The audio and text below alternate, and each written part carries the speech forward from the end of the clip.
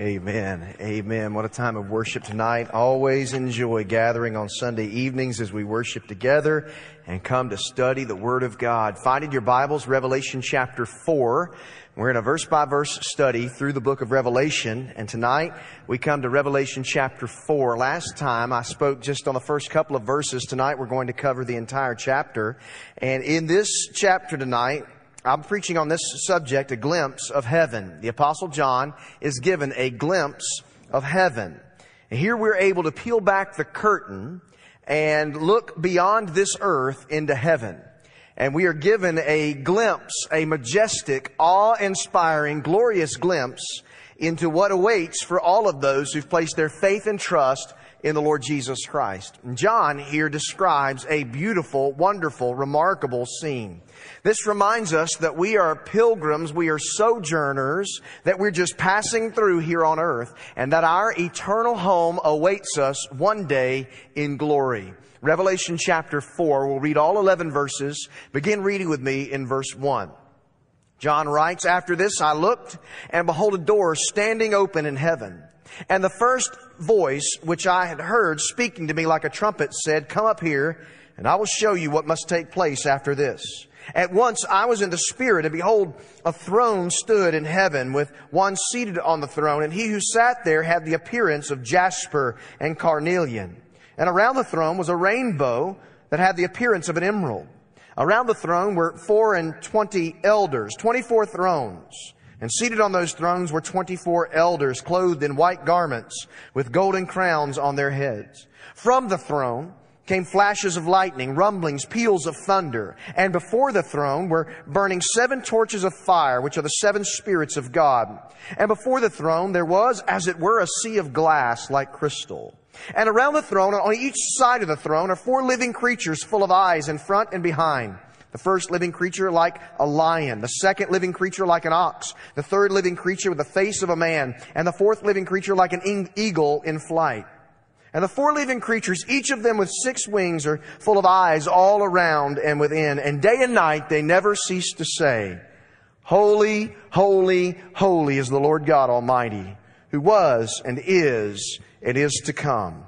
And whenever the living creatures give glory and honor and thanks to Him who's seated on the throne, who lives forever and ever, the 24 elders fall down before Him who's seated on the throne and worship Him who lives forever and ever. They cast their thrones before the throne. They cast their crowns before the throne, saying, 'Worthy are you, our Lord and God, to receive glory and honor and power.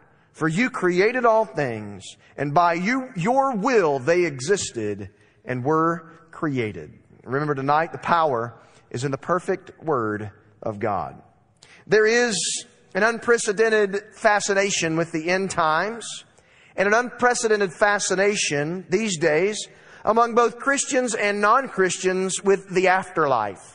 You are probably familiar with multiple books that have been written in recent years about people who have visited the afterlife. Christians who apparently, for whatever reason, were recording of their trip to heaven and then came back to earth. Or someone actually wrote a book who was a non-Christian about an experience with hell. Books on the afterlife or near-death experiences and books about angels. All of these spiritual things top the bestsellers list. They'll have television programs and specials on certain news programs to highlight these sorts of books, the mysterious realm of the supernatural. Sometimes they'll focus on a near-death experience. Sometimes they'll talk about angels and their role. And all of that to say, we have in John's revelation, his vision that God gave him here in Revelation chapter 4, we have one of the most detailed descriptions of heaven that exists anywhere. In fact, in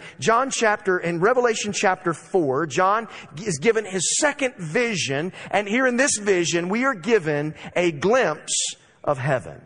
And in contrast to all of the best-selling books of the most recent years, John's account records an accurate description of what will be going on in heaven one day. Do you know the Bible tells us that there were 2 people in the Bible who received a vision of heaven? One was the Apostle Paul. But the Apostle Paul, 2 Corinthians chapter 12, he was not allowed or permitted to speak of his trip to heaven. Did you know that? Paul speaks in the third person in 2 Corinthians chapter 12 and verse 4, and he says, "And he heard these things that cannot be told, which man may not utter." But John was caught up into heaven, summoned into heaven, and given a glimpse, and John was permitted, John was able to write. And here in Revelation chapter 4 and on into chapter 5, John records his vision that the Lord gave him. In Revelation 4 and 5, we have a detailed description of the vision of heaven. Interesting. In his first vision, in chapter 1, he saw the risen and glorified Lord Jesus Christ. Chapter 1, verses 12 through 19. And now in his second vision, it is very similar to what the Apostle Paul may have seen, or even what Ezekiel describes in the Old Testament. John sees a glimpse of heaven. And here in Revelation 4 and 5, we have the most complete, the most informative in all of Scripture view of heaven. Through John's vision, we have the privilege of previewing the place that will be our eternal home. Notice, first of all, a significant transition. I want you to remember two words that are very important that begin chapter 4. After this. If you'll remember from our last sermon, those two words are significant and they mark a transition in this book. I'm sure you remember from our discussion of Revelation chapter 1 and verse 19 that there are three divisions of the book of Revelation. And the book itself gives its own divine outline. The book describes those things which are, those things which were, and those things which will be. The Bible talks specifically about past things. That's represented by John's vision of Christ in Revelation chapter 1. Present things, which represents the church age of Revelation chapter 2 and 3. And you and I are still in the church age. And then prophetic things, things that will come, beginning with Revelation chapter 4 and all the way to the end of the book to Revelation chapter 22. And so if Revelation 1:19 is the divine outline for the book of Revelation, then Revelation 4 begins this grand division, the third division of the book, and ushers us into those things that are to take place after this. In fact, when John was summoned up into heaven, it seems to illustrate what happens to God's people when the church age ends. There's a significant transition that occurs at the end of the church of Laodicea, the church that's lukewarm, the church that's weak, anemic, and ineffective, the church that's not making a difference in the world. And then, right the next moment, the Bible says, after this, I looked, and behold, a door standing open in heaven. So what's happening? After this, specifically meaning once the church age is over, the judgment that God has stored up and the wrath that He will pour out upon the earth will begin. Notice the passage begins and ends with that phrase, after this. Verse 1 begins with the phrase, after this. It ends with the phrase, after this. These words signal to us what John is about to see and the vision that he is about to experience. Look at verse 1. After this, I looked and behold, a door standing open in heaven, and the first voice which I had heard speaking to me like a trumpet said, "Come up here and I will show you what must take place after this." Now, not only is this a transition, but what you'll notice as we study the book of Revelation is John uses a phrase like that, or a phrase similar to that, to describe a vision that he receives. It moves from one point to the next, and so he uses phrases like, after this, or after these things, or then I saw. And when he gives us that verbal cue, he's telling us that he's beginning to describe a new vision that he has received. So he received a vision in Revelation chapter 1. And then Revelation chapter 2 and verse 3 is the church age, the letter to the seven churches that the Son of God gave to John to deliver to the churches. And then after this begins a new vision that John receives in Revelation chapter 4 and Revelation chapter 5. So the first time he uses it, at the beginning of verse 1, it separates his vision from the church age. The second time he uses it, at the end of verse 1, he begins to describe what he sees as God invites him into heaven and what's going to take place in Revelation chapter 6 all the way to Revelation chapter 22. Do you know that every word in the Bible is in there on purpose?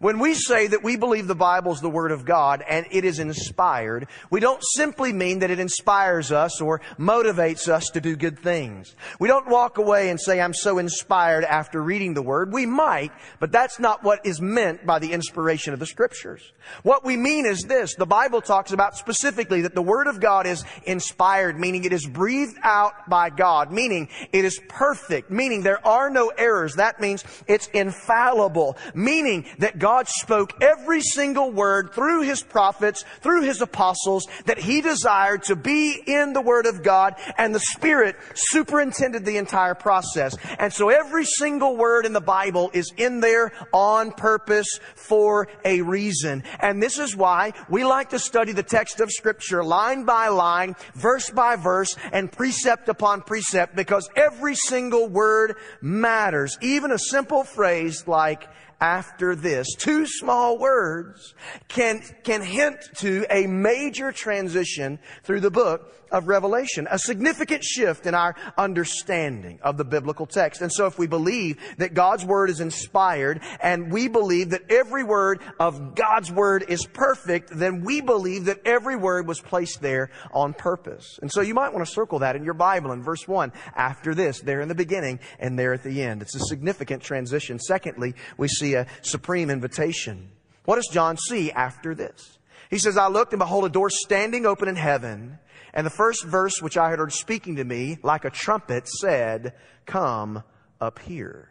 Supreme invitation. So John sees in his vision a door that had been opened. In other words, he was invited to come in. The door was open. Then he hears a voice, the Bible says, like a trumpet that invites him into heaven. And what does the voice say? Come up here and I will show you what must take place after this. So John catches his first glimpse of heaven. Unlike every other prophet, some were able to look into heaven. John is actually summoned into heaven. There's a contrast between John's event and every other event recorded. Some were given glimpses into heaven, but John was summoned into heaven. No prophet in all of Scripture was ever allowed to enter heaven and then to report on what he saw, except the Apostle John. Many believe that Paul had an experience in what he describes as the third heaven, the dwelling of God, but he was not allowed to write about it. John was summoned into heaven and then given the privilege of writing so we can read, understand, and receive it. What's the significance of this fact?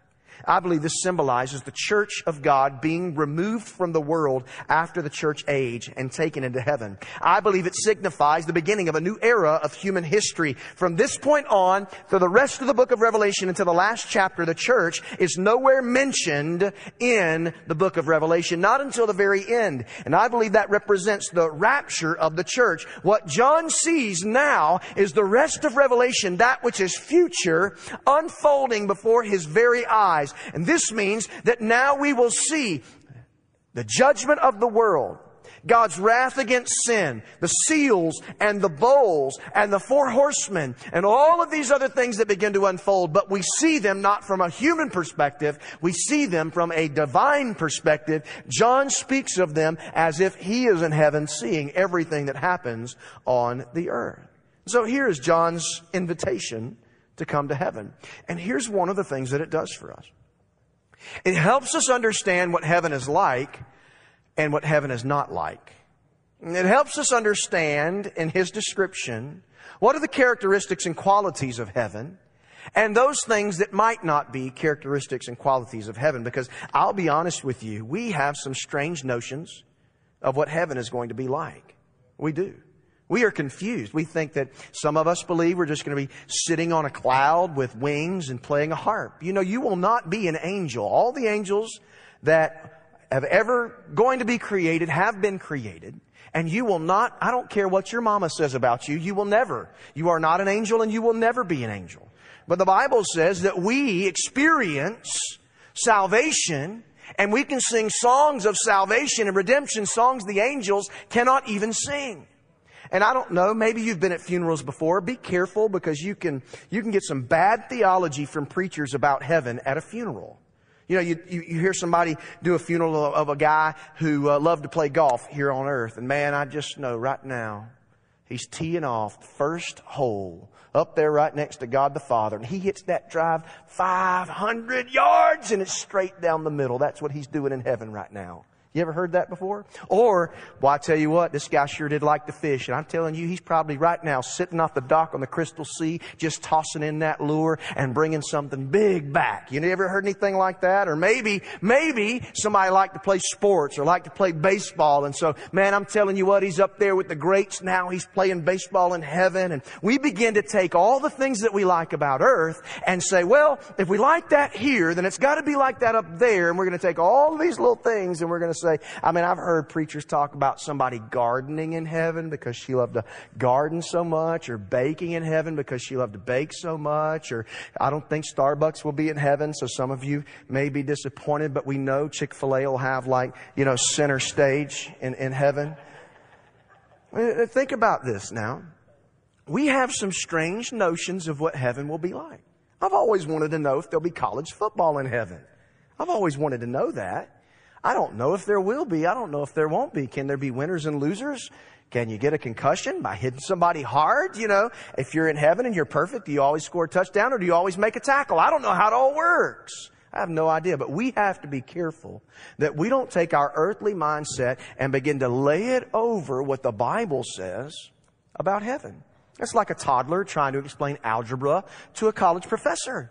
It just doesn't work. And so what does the Bible teach us here? We've got to be incredibly careful because everything about heaven, listen, transcends all of our stereotypes, all of our imagination, and all of our misconceptions. Heaven is a real dimension of existence. It exists right here and right now, just beyond where we can see. And when John saw that open door into heaven, he was permitted to see a real realm, a real dimension that exists in this present time from which all the affairs of earth are governed. To understand what God is revealing, you know what we're going to have to do? We're going to have to take our own preconceived notions or desires or wants and wishes and say, I'm going to lay that to the side and I'm going to read what the Bible has to say, and I want to trust what God says about heaven. I think He knows more about it than I do. So thirdly, and this is where the majority of the message will be, a supernatural description. And so we see, first of all, significant transition. That phrase after this is important. A supreme invitation. John is invited, summoned into heaven. He saw an open door, and then he begins to describe here the supernatural description. And I shouldn't have to tell you, as we read chapter 4, you probably noticed. This is the advanced Bible class on Sunday nights. You noticed a key word. The key word in chapter 4 is the word throne. If you read chapter 4, if you go back and read it again, you will notice that 14 times in chapter 4 alone, the word throne is mentioned. In fact, that word is significant in the entire book of Revelation because it's mentioned 46 times throughout this book. But do the math. 46 times in 22 chapters, but 14 times in chapter 4 alone. So the key here is that whatever may happen on earth and whatever we may experience, God is on His throne and God is in complete control. Now, various teachers are going to interpret Revelation differently. Various teachers who believe different things about the end times are going to interpret Revelation in different ways. But each and every one who loves the Lord and believes the Bible says, in Revelation chapter 4, John is emphasizing the glory and the sovereignty of Almighty God. John is emphasizing His might and His power, that He's the King of Kings and Lord of Lords who sits upon the throne. And using the throne as a focal point, the rest of the chapter begins to lay out right before us. And so we're going to see all these things around about the throne. First of all, notice this, the throne. We see this in the first part of verse 2. The Bible tells us here, as John is invited into heaven, he says, "At once I was in the Spirit, and a throne stood in heaven." The throne is central to John's vision, central to this chapter. John's vision doesn't focus on the whimsical or flippant, those things that we've had questions about. No, it focuses on the might and the majesty of God. When the Bible says that John saw the throne, most theologians believe this throne might be symbolic, just something that represents the might and the power of God. Others believe it could be a literal piece of furniture, the throne. But the Bible says this throne, notice this, it's interesting. One version says it's standing, or the throne stood. It's an interesting way to speak of a piece of furniture, right? interesting way to speak of a throne. Most of the time we'd say the throne is seated or it's placed. The word is there on purpose, meaning that God's judgment and God's rule and reign over all of creation and over the entire universe is fixed and secure, and nothing can shake His throne. That His rule and reign is permanent, unchanging, and that God is in complete control of the universe. His rule is fixed and unshakable. The throne. Next, notice on the throne. We see this in the latter part of verse 2 and the beginning of verse 3. Who is seated on the throne? The Bible describes it here in the latter part of verse 2. The Bible says, He saw a throne, and the one seated on the throne, he who sat there had the appearance of jasper and carnelian. Who is seated on the throne? Well, here in Revelation chapter 4, it is none other than God the Father. Why? Because in Revelation 5:6, God the Son approaches the throne. In Revelation chapter 4 and verse 5, the Holy Spirit is pictured before the throne. So here we see the Trinity gathered at the throne. God the Father seated on the throne. And the Bible says in verse 3, He who sat there had the appearance of jasper and carnelian. Interesting. Jasper is a clear gem. Some commentators believe when it references jasper, it's referring to diamonds, clear, sparkling. Carnelian, or maybe your Bible says sardius. It's a red or ruby-like jewel. And so think about this for a moment. As John begins to look, he's trying to describe what he sees, and he can't even really describe it. He just begins to describe the most beautiful things he's ever seen in his life. Like these pristine, sparkling, clear jewels, red jewels. Now, these two jewels were also significant in Old Testament history. Did you know that when the priest would wear the ephod, when they would go into the Holy of Holies to offer sacrifice to the Lord, that they would wear this breastplate, and upon the breastplate were multiple 12 stones representing the 12 tribes of Israel. Well, do you know what the first stone was? The first stone was jasper, and the last stone was carnelian. And so on the breastplate, you've got representing the firstborn Reuben and the lastborn Benjamin of the sons of Jacob. You've got God reminding us that He's faithful to His covenant to the people of Israel, and that He still is the first and the last. That He's got it handled from beginning to end. He'll be faithful to you, faithful to me, faithful to His people. On the throne is God the Father. And then notice in the latter part of verse 3 and verse 4, around the throne. The Bible tells us that John sees several things around the throne. Do you see those phrases in verse 3 and verse 4? Around the throne. The Bible says first, John sees around the throne a rainbow that had the appearance of an emerald, green. A green rainbow. Beautiful, remarkable vision. John is not describing everything in perfect detail. He's describing something that's almost indescribable, helping us to try our best to understand what he sees. So what do you think of when you hear the word rainbow? Now, these days, we might think of the homosexual agenda or the advances of transgenderism in our society today because they have adopted the rainbow as their symbol. The world might want you to think of that when you hear the word rainbow. But when God mentions a rainbow, I want you to understand, God's the one who created the rainbow, and no matter who tries to co-opt it, He's the one that gets to say what it means and what it doesn't mean. So in the Bible, when the Bible refers to a rainbow, it reminds us of God's promise after the flood that He will never destroy the earth again by water. The rainbow reminds us of God's covenant with Noah. Judgment is about to fall. If you read Revelation 6 to Revelation chapter 22, judgment is coming, but the rainbow reminds us that even in the midst of judgment, God is merciful. That even in the midst of judgment and wrath, that God spares His people. The rainbow then points to the reality of God's mercy. Typically the rainbow appears after the storm, but here in Revelation it appears before the storm. Storm of God's judgment is coming, and the rainbow reminds us of His mercy. And then the Bible says there was something else around the throne. Look at what it says in verse 4. Around the throne were 24 thrones, and seated on those thrones were 24 elders clothed in white garments with golden crowns on their heads. Who were those 24 elders seated on the throne? Now you're going to get, if you talk to Bible scholars and Revelation experts and prophecy junkies, you're going to get all kinds of ideas and opinions about who were these 24 elders. One of the most likely scenarios is that possibly could be a representative from the 12 tribes of Israel and representatives from the 12 apostles.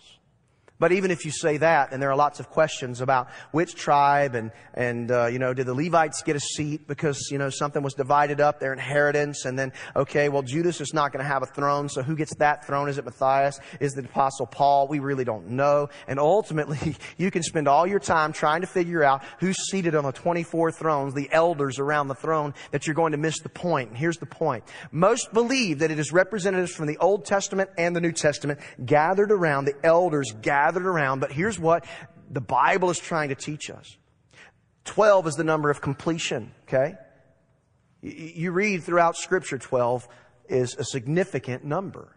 And so God is trying to remind us that His redemption, that His work, that His salvation is totally complete, that it is finished and it is done. And that these elders seated around the throne, while we don't exactly know who they are, most believe they're not angels, that they are human representatives, and they're wearing white robes because they've been redeemed by the blood of the Lamb. Though their sin was scarlet, they were washed whiter than snow, and they have crowns, and their crowns are the rewards that they've received through the judgment, and now they're worshiping and honoring the Lord Jesus Christ.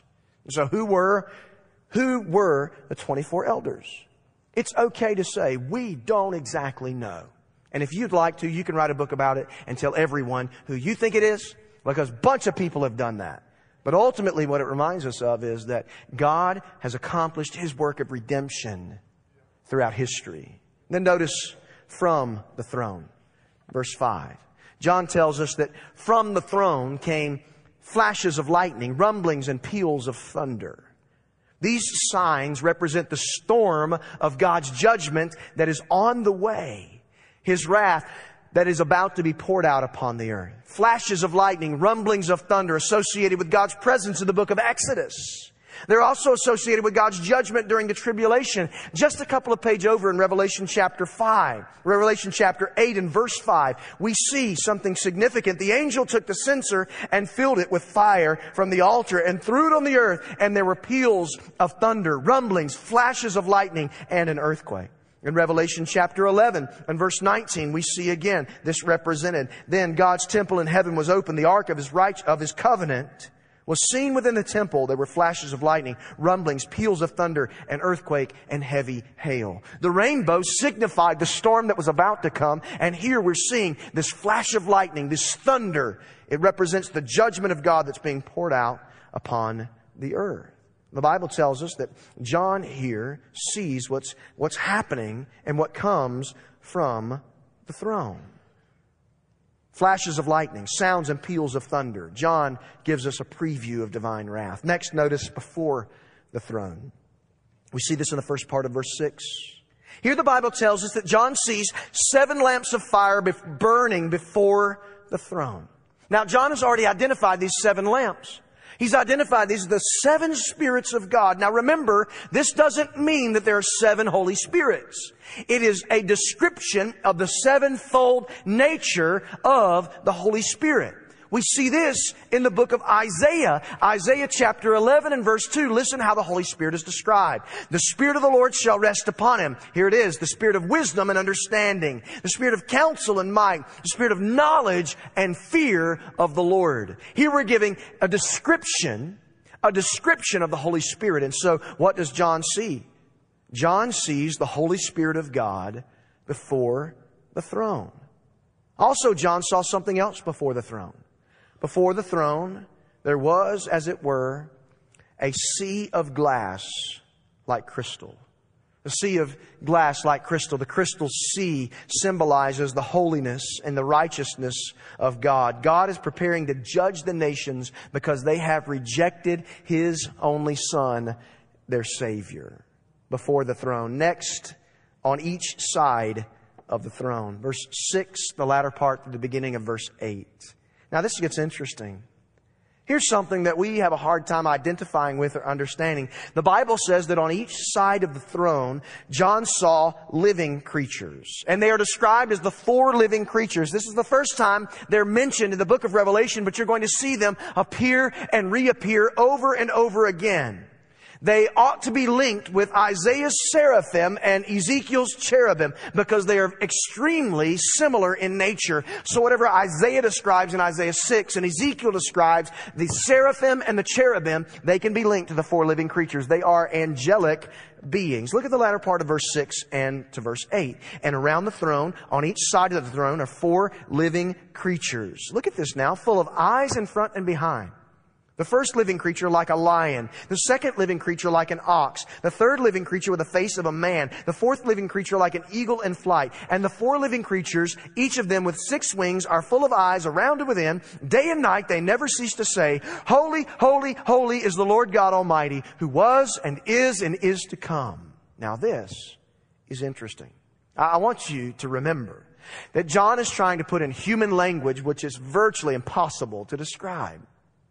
John is trying to describe to us something that he sees that he has a very difficult time describing. And so, do we know exactly what these are and exactly what they look like? He's very careful to say it had a face that looked like a man, a face that looked like an eagle, a face that looked like an ox. And so, what's happening here? Well, the Bible tells us they are full of eyes in the front and behind, around and within. They're full of eyes. It gives the impression of their exceeding knowledge of God.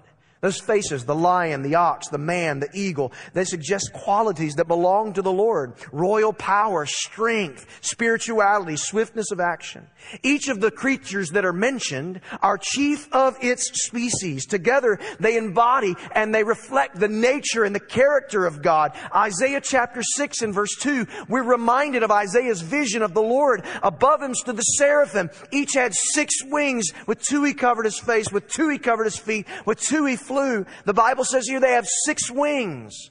It speaks of exactly what we see in the book of Isaiah, around the throne and on each side of the throne. Look at how they're described. They're around the throne and on each side of the throne. Most scholars believe then that they are surrounding the throne. 4 living creatures, one on one side, one on the other, one in the front and one in the back. They're closer to the throne than even the 24 elders.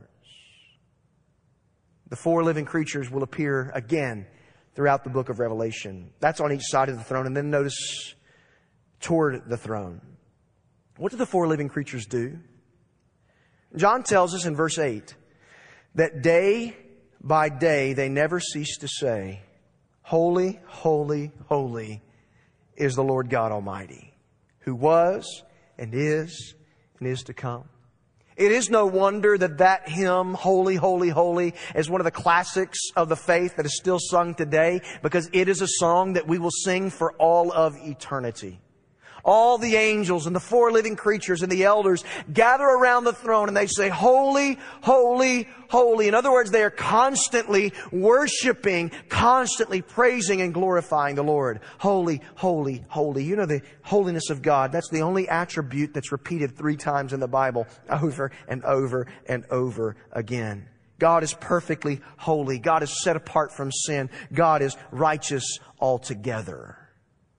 The Bible says He is the Lord God Almighty. You might want to circle that. Almighty. It's used 9 times in Revelation. It represents the might and the power of God. He is the eternal God who was and is to come. Existed in eternity past, exists now in eternity present, and will exist for all of eternity. The Bible tells us something interesting.